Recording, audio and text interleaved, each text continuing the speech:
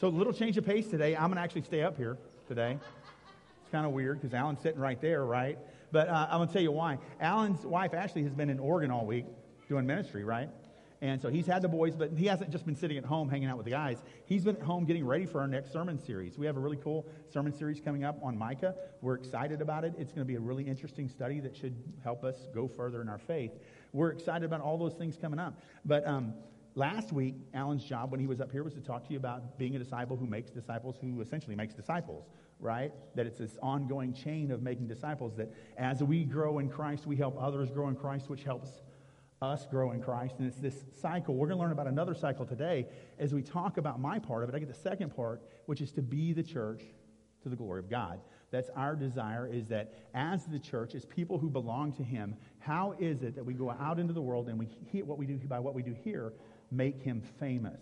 Okay, so we're going to be in Romans 12. We're going to be doing 1 through 9 today. I'm going to read it to you, and then we'll get into talking. All right, it says, I appeal to you, therefore, brothers, by the mercies of God, to present your bodies as a living sacrifice, holy and acceptable to God, which is your spiritual worship. Do not be conformed to this world, but be transformed by the renewal of your mind, that by testing you may discern what is the will of God, what is good and acceptable and perfect. For by the grace given to me, I say to everyone among you, not to think of himself more highly than he ought to think, but to think with sober judgment, each according to the measure of the faith that God has assigned. For as in one body we have many members, and the members do not all have the same function.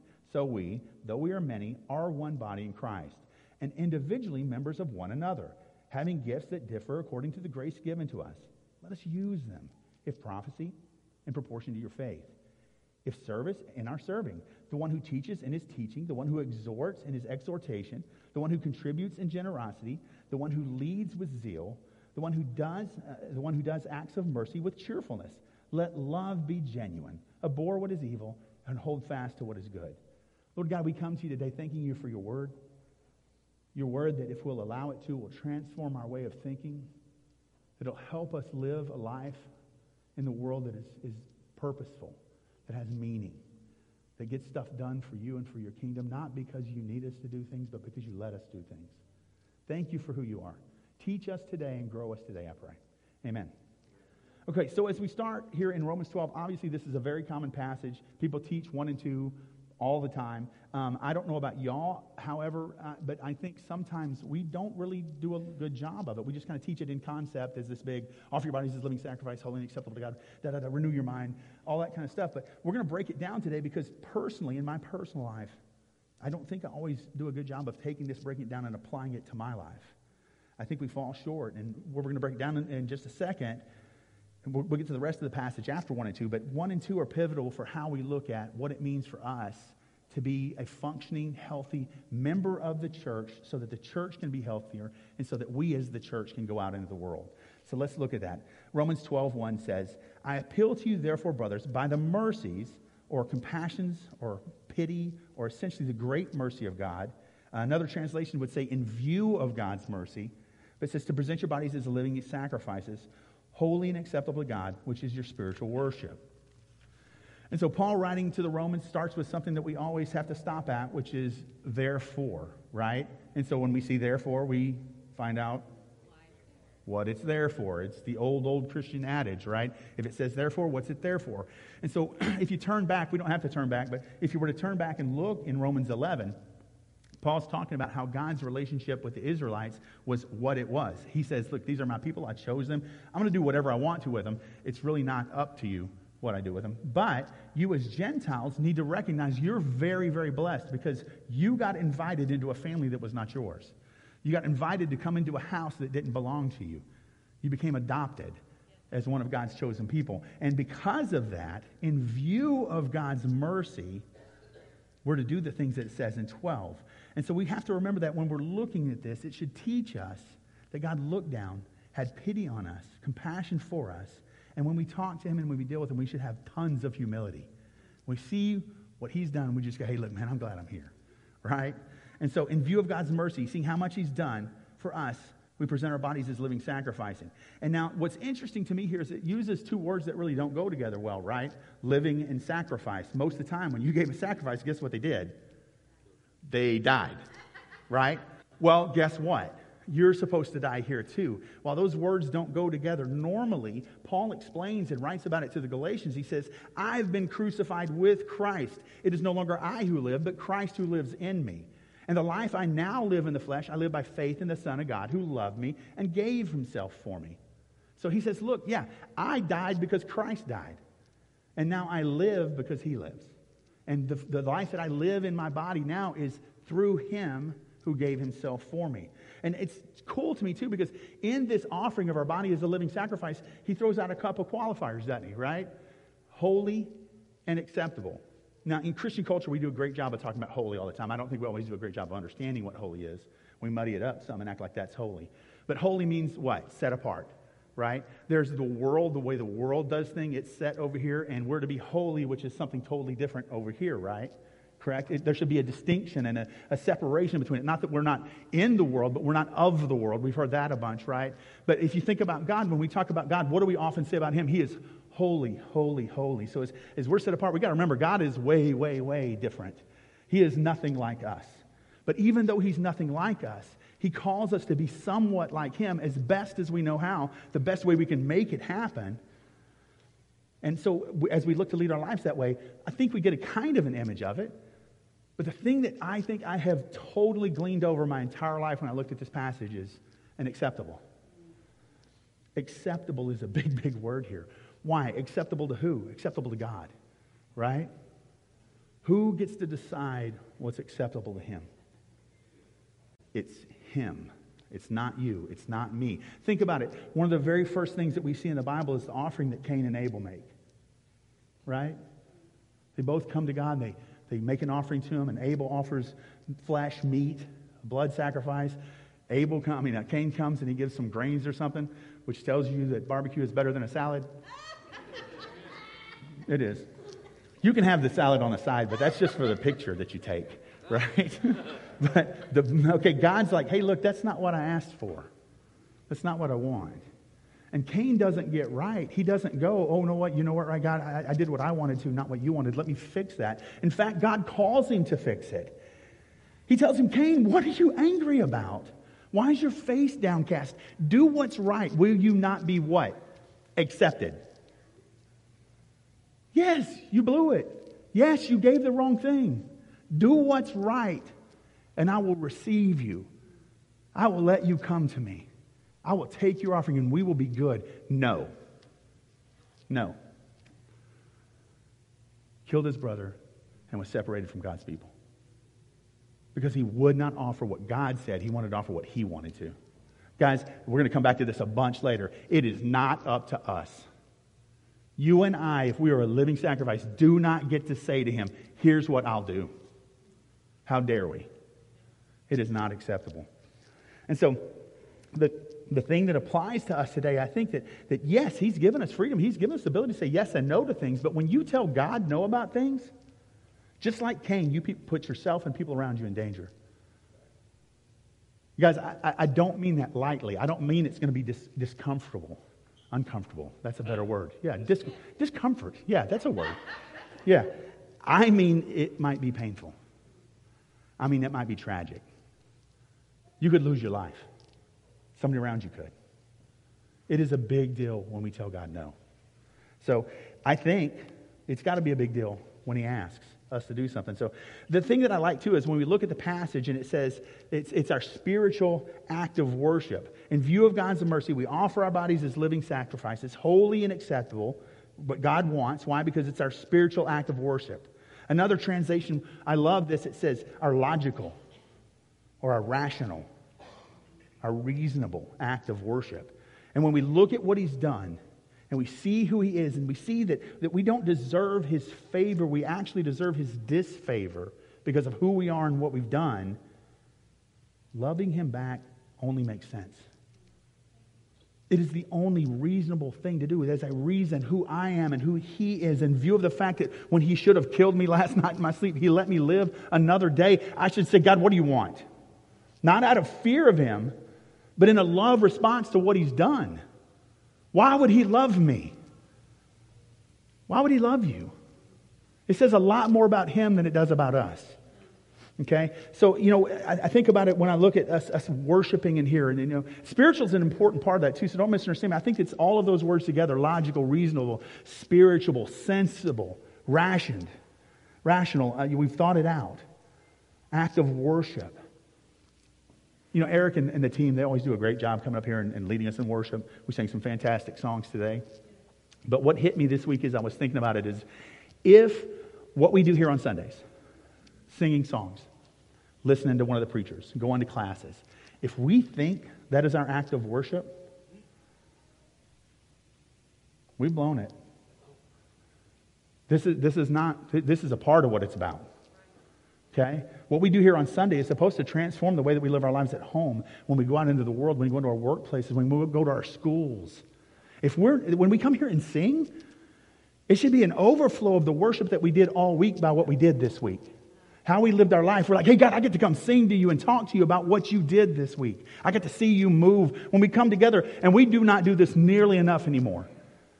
We ought to come back together and share our stories with one another. Did God do nothing in anybody's life this week? Did you tell anybody? Tell somebody. Come back together. That's worship too. Let me tell you what God did, y'all. He did this, this, this, and this. And then together we both are encouraged and built up. Right? And then we can start looking for Him out there. What are you doing, God? Let me look around. I'm getting off the page. But I will get more back to this in a minute, because here's the deal, man. When we look at God's mercy, He lets us do these things. We don't have to do them.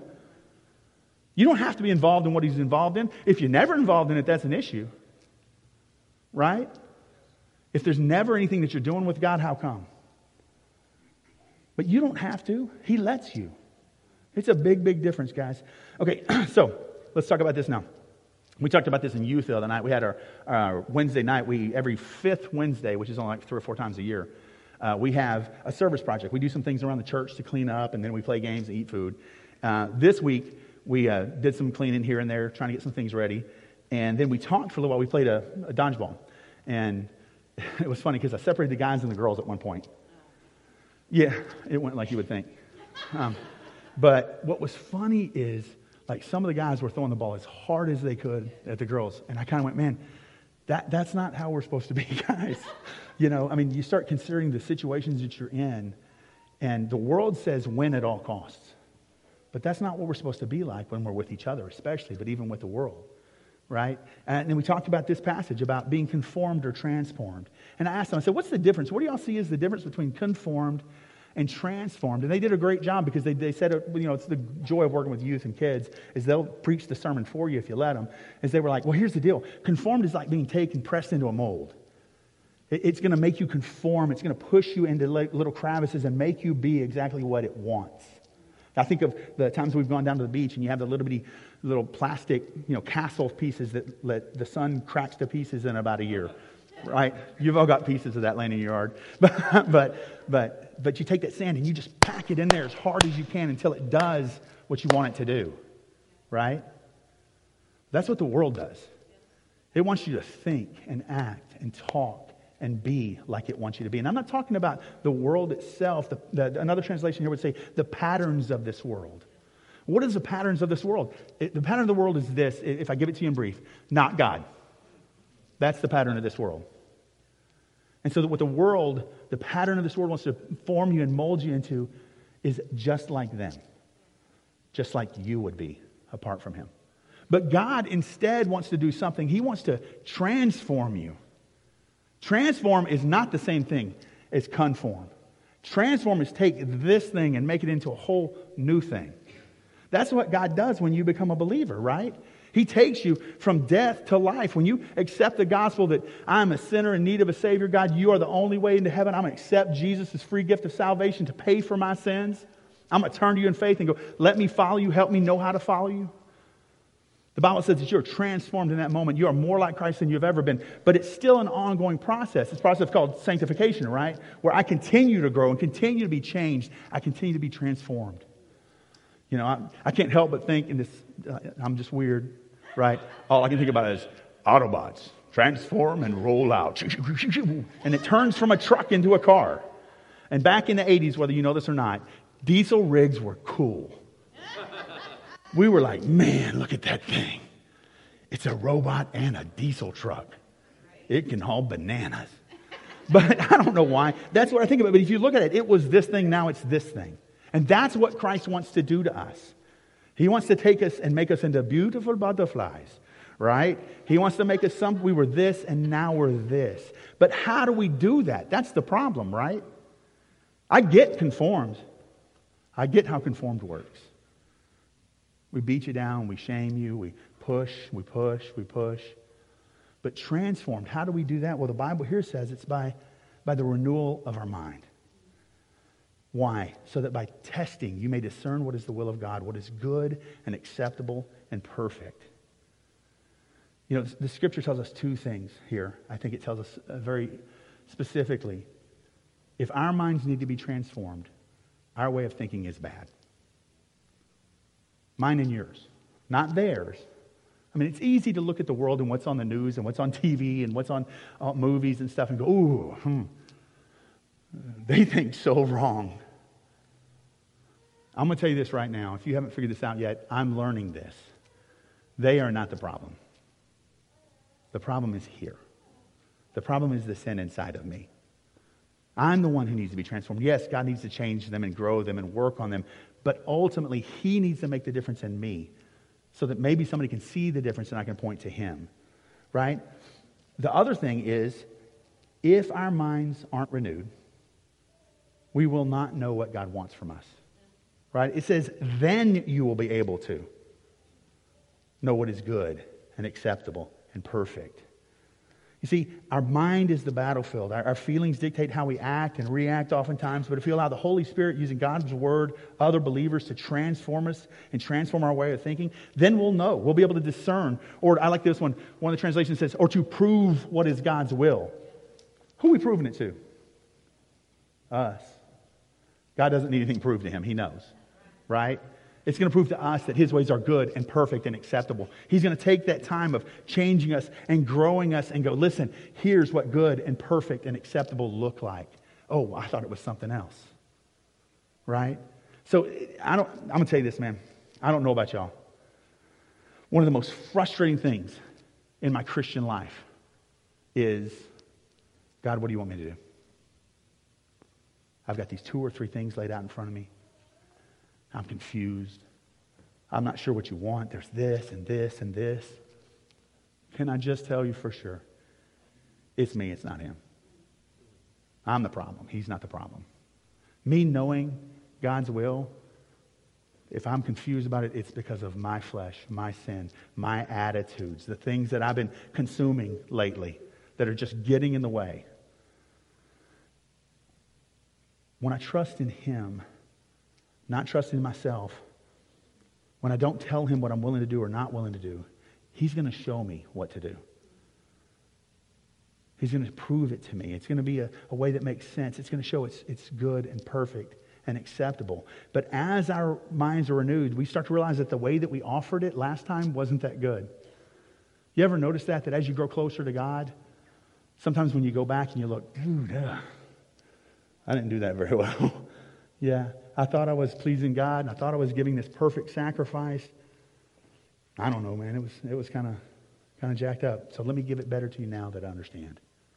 And it's going to be messy. We're not going to get it right. We're not going to be always good at it. Whether you've been a believer a long time or you're a baby believer and you're just now accepted Christ, you're not going to be sure all the time what it looks like to give something that is holy and acceptable to God. But as He teaches you and trains you, it's going to get better. But I'll give you an example that hit me this week.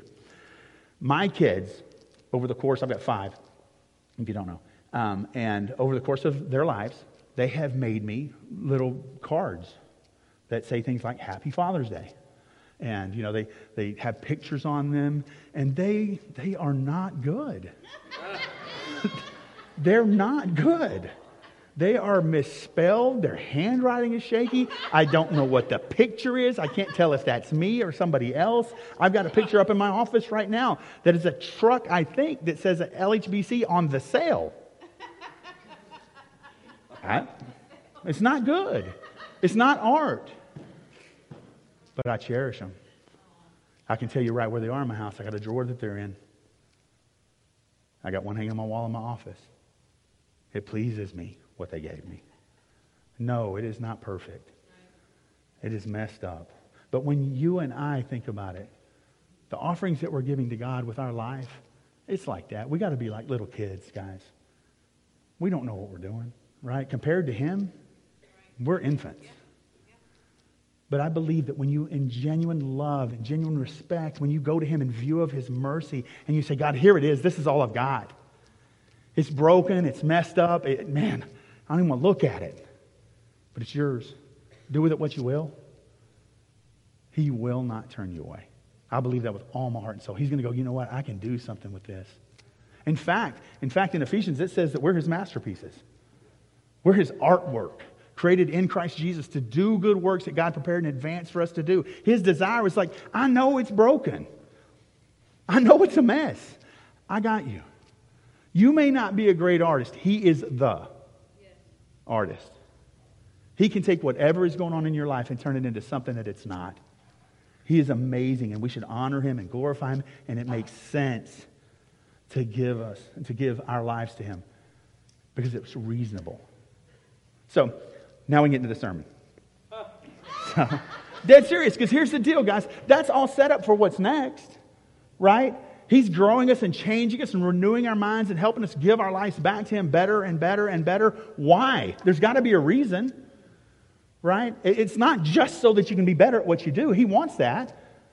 But you weren't saved just for you. He didn't call you out of darkness just so that you would have light. He called you out of darkness so that you could give light. Jesus said, I am the light of the world. Guess what else He said? You are the light of the world. Not because you shine so well, but because Him in you. If they can see Him in you, the world changes. Because it's what changed us. I'm going to tell you right now, salvation is by grace alone through faith alone. Okay? Correct? Sanctification is the same way. It's by grace alone through faith alone. But you better work. That salvation and that sanctification comes by you saying yes to Him. And He's going to enact that in you anyway if you let Him. So make sure that we get this because He is worthy. Paul says this, by the grace given to me, I say to everyone among you not to think of himself more highly than he ought to think, but to think with sober judgment, each according to the measure of faith that God has assigned. This is, I don't know for y'all, this is hard. Right? Introspection is difficult at best. Being able to look at your lives and see what you actually are like. And now when we have the Holy Spirit as a counselor, as a helper, then it's easier because He's the one who's going to show us the truth because He knows us perfectly and accepts us. But I don't know that we really accept us. I think that sometimes when we look at ourselves with a clear lens and with sober judgment, what we find isn't really very attractive. Right? Our motives aren't as pure as we wish they were. Our heart is darker than we would like to admit. Our attitudes are much worse than we try to show other people. Right? We say that we despise liars, but we lie to others and we lie to ourselves. But we're so afraid of being rejected if they knew. If they only knew I was this broken, if they only knew I was this crazy, if they only knew I was this stupid, if they only knew I was this hurt, they wouldn't love me. Maybe they wouldn't. I don't know. I don't know what other people do. I've stopped trying to figure it out. I can't figure out why I do what I do sometimes. Right? But here's what I do know. If we can go to God and trust Him, because He does know. Because we just forget it, I think. He knows all of it. The things that you've never told anyone, the one that you keep in your pocket, you're like, no one will ever know this. I'm carrying this in my grave with me. This was so mean. This was so hateful. This was so rude. It is not coming out ever. It's out. He sees it. He knows about it. And He still offered you salvation. And He still loved you. And He still accepted you if you turned to Him in faith. That is different than we do it, guys.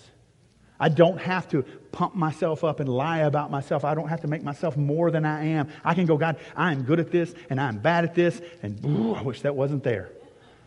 Help me. Because He goes, yeah, I know that. And one of the things I forget in view of God's mercy, when I think about how He's forgiven me and accepted me, even though He knew about all the sin I've done in the past, I forget He also knew about all the sin I was going to do in the future. He also knew all the sin that you would have done had you not accepted Him. And I don't know what that would be like in my life, but it would not be good. It would be a bad, bad thing. And so when I think about all these things, in view of his mercy, all of these things make sense for me to be able to just say yes to him. And when I ask God, how can I do this? How can I get rid of this inflated self-image? How can I get rid of the lies about who I am and just judge myself soberly the way that you see me without feeling condemnation? What it says right here, it says, each according to the measure of the faith that God has assigned them. How much do you trust God? You know who you are apart from him. Do you believe he loves you? Fully? Because if you do, you don't have to strive to be something you're not. You can come to him and go, I'm broken. I was telling Jacob this week, anybody that's around me knew it. I was in a bad mood for about 2 or 3 days this week. Sometimes I get real melancholy, and I just get like, ugh, the world stinks, man. Hey, let me just tell you something. Sometimes the world does stink, okay? And I would call Jacob, and I'd talk to Michelle about it, and Jacob would be like, man, you still in a bad mood? I was like, yeah, man, I'm in a terrible mood right now. I don't know what the deal is, man. It didn't get to dictate who I was, though. Because even though I was in a bad mood, I'm like, God, you have work for me. You have something for me, and you're worth it. My little pity party, my attitude, my whatever it is doesn't matter compared to knowing you. Your mercy is enough for me. Your grace is enough for me. And so, God, I get to do with you. I don't have to do. I get to. It's so good, guys, because I didn't have to get a better attitude first to go to him. I didn't have to somehow pull myself up by my bootstraps and, okay, now, God, I'm happy to be with you. It doesn't work that way. None of us are going to find him if we're waiting to fix ourselves and then go seek him, right? And so by the measure of faith, God loves you. He accepts you. He knows all the junk in your life. Trust him. You don't have to make some other image. And when we find that out, when we go, God, if this is who I am and that's who you are, whatever you ask for me, yes. The distance between us, between my holy and your holy, holy, holy is so great. Whatever you tell me to do, I'm going to say yes to you. When things come in front of me, I'm not going to say, can I do that? I'm going to say, God, am I not supposed to do that? Because if it's with you, I want to do it. Tell me no. But then it says this. It says, for we, as in one body, we have many members, and the members do not all have the same function. So we, though many, are one body in Christ, and individually members of one another, having gifts that differ according to the grace given to us. That means they all come from God. Let us use them. If prophecy, in proportion to our faith. If service, in our serving. The one who teaches, in his teaching. The one who exhorts, in his exhortation. And the one who contributes in generosity. The one who leads with zeal. And the one who does acts of mercy with cheerfulness. Paul makes an implication here, that, by the way, that we belong to one another. Guys, this is why our spiritual growth is so important. If Alan doesn't grow, I don't grow. I'll grow some. I mean, that's not totally dependent upon Alan. But Alan and I, as believers, are in a relationship together, and God wants to use us for the kingdom. And if he's not growing or I'm not growing, I'm holding him down or he's holding me down. But if you think that just applies to the pastors or the elders or the staff of this church, you're mistaken. Your growth is dependent upon us. Our growth is dependent upon you. We will never, ever accomplish all that God could have for us if we would just choose, God, I'm going to, in view of your mercy, give you my life, and I'm going to do whatever you say. We would do something different in this place. I'm pleased to death with where God's taking Living Hope. Don't misunderstand me. We have no idea where he would take us. We have no idea all the things that he would do if we would let him. You remember when Jesus came to Jerusalem, it says that he can only heal a few people because of their lack of faith? We need to have faith. We need to trust God that he wants to do something here. And if not, why are we meeting? I don't get it. I want our youth group. I want our children's group. I want y'all to transform the world and change it for the glory of God. That's what we're supposed to be about, right? To know him, make him known. Be disciples who make disciples to the glory of God. To be the church to the glory of God. That's the whole calling. And so how do we do that? Why do we do that? Guys, it's right here. God brings this beautiful group of people together. And collectively, you're beautiful. Yeah. Collectively, you are beautiful, though. And I mean that.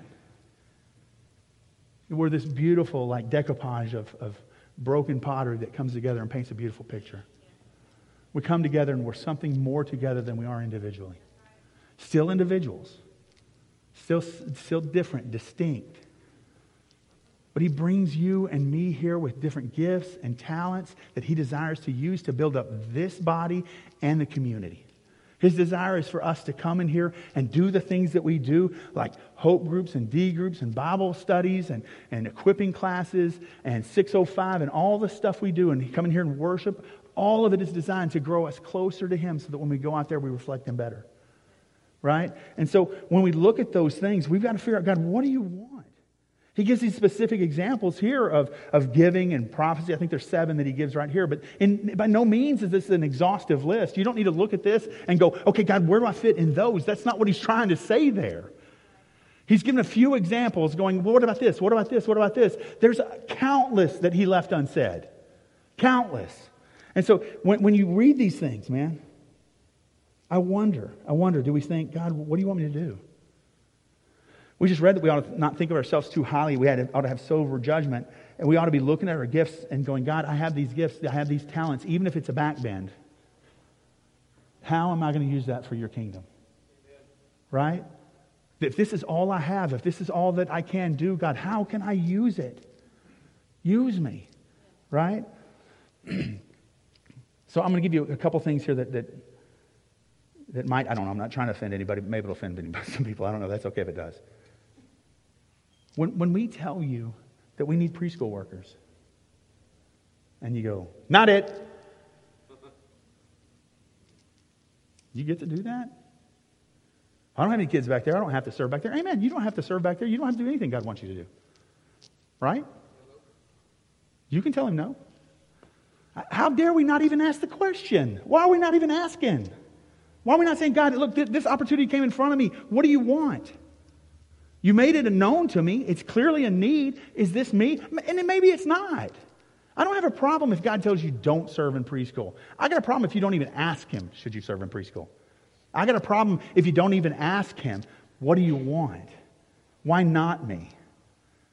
Right? Guys, I'm not trying to be your Holy Spirit at all. I'm not telling you everybody here needs to get up, jump up, go put on the connection card, sign on the back of it that you're going to start working in preschool. Some of you need to. Some of you need to ask the question and you need to put your name on a piece of paper.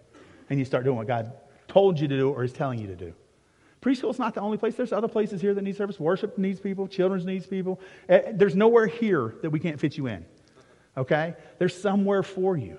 You have got to start saying yes to God. And for the longest, man, I really would ask, God, what do you want? And I think Alan said it really well earlier. I think I need to stop asking sometimes when a mission trip or something comes up, God, do you want me to do that? But God, is there a reason for me to say no to that?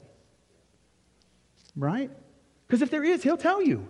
If you're renewing your mind, you'll be free from the pressure of, I better sign up for that because they're going to think I'm a bad Christian. It doesn't matter if you think you're a bad Christian. I don't even know what a good Christian or a bad Christian is.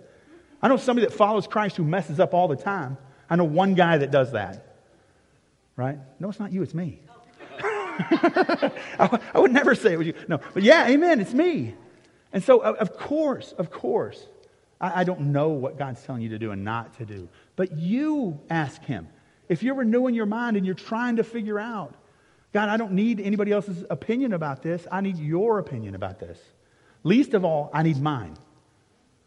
I need yours. And so when we do that, we end up filling in where he wants us to fill in. But remember from Cain, we don't get to decide what we're supposed to offer. We've got to ask him, what do you want? What do you want me not to do? Is there a reason for you to say no? So we talked about children's and preschool and other places like that. There's all kinds of places here. Another one I would tell you too, Hope Group. If you're a member of this body and you're not in a Hope Group, why? Now, to be clear, there may be a reason. I'm not asking you to tell me. I don't need your reason. It's not between me and you. It's between you and God. And I can tell you this with absolute lack of judgment because there was a season when I was not in a Hope Group. I was coaching football and I was gone every time that we had a Hope Group. And so I was out of Hope Groups for a little while because what I was doing was ministry to young men.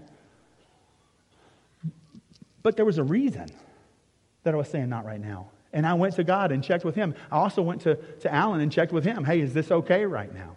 And he goes, and I love it because he held me accountable. He goes, yeah, for a while, right? You can do it for a little bit, but there needs to be at some point where we find you a place to be or you host one on a different day or something because Hope Group is vital to who we are and as we grow, right? It's a great place for us to invite people into the church where they don't have to walk in these doors. And if you don't know this, we've been in church so long, maybe you've forgotten. Walking in those doors is intimidating. Okay? What the world teaches that we do to people is judge them and throw them out and treat them like junk. Praise God, I don't believe that's what happens here. But they don't know that. Hope group's easy. Hey, come to my goober friend's house and have a meal with us. I go to Jacob Justice's Hope group, if you wonder who I'm talking about. He's a goober. Yes. But man, Hope group is a great one to be a part of. There's a lot of other areas, guys. We're not telling you, again, I'm not trying to tell you, here's everything that we have and here's everything that you ought to do and check the boxes so that you'll be a good Christian. I'm saying, ask God. When they come up, ask God, right? He's the one who knows. He's the one who sent His Holy Spirit. The Holy Spirit is your counselor. You know what He wants to do? Counsel you. Right? He wants to tell you yes, no, maybe. Not right now. But then say yes to whatever He tells you. And so here's some other opportunities. Here's some other ones that you can ask God, hey, is there a reason for me to say no? Right now we have a team that's in Oregon, right? Okay? You can't go be a part of that right now. Right? So you can't say yes or no to that. You can just say, what can I do? What can you do? Pray. Pray. Pray for them right now. They've had some sicknesses. They've had some struggles and stuff like that. Pray for them. You're not there on the ground. Pray for those that are.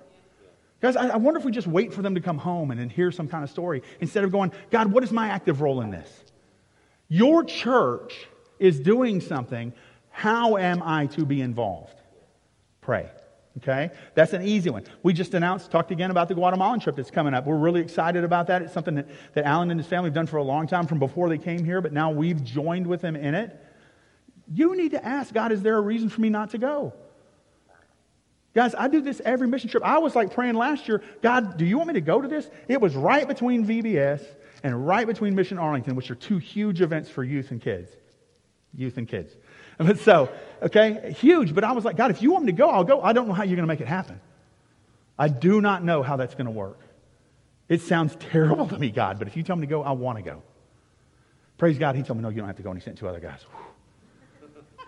But I know this, my attitude was right. I know me saying, I'll go if you want me to, and you'll work out the hours that need to be taken care of. You'll work out the lessons for VBS. You'll work out the logistics for Mission Arlington. You'll take care of it.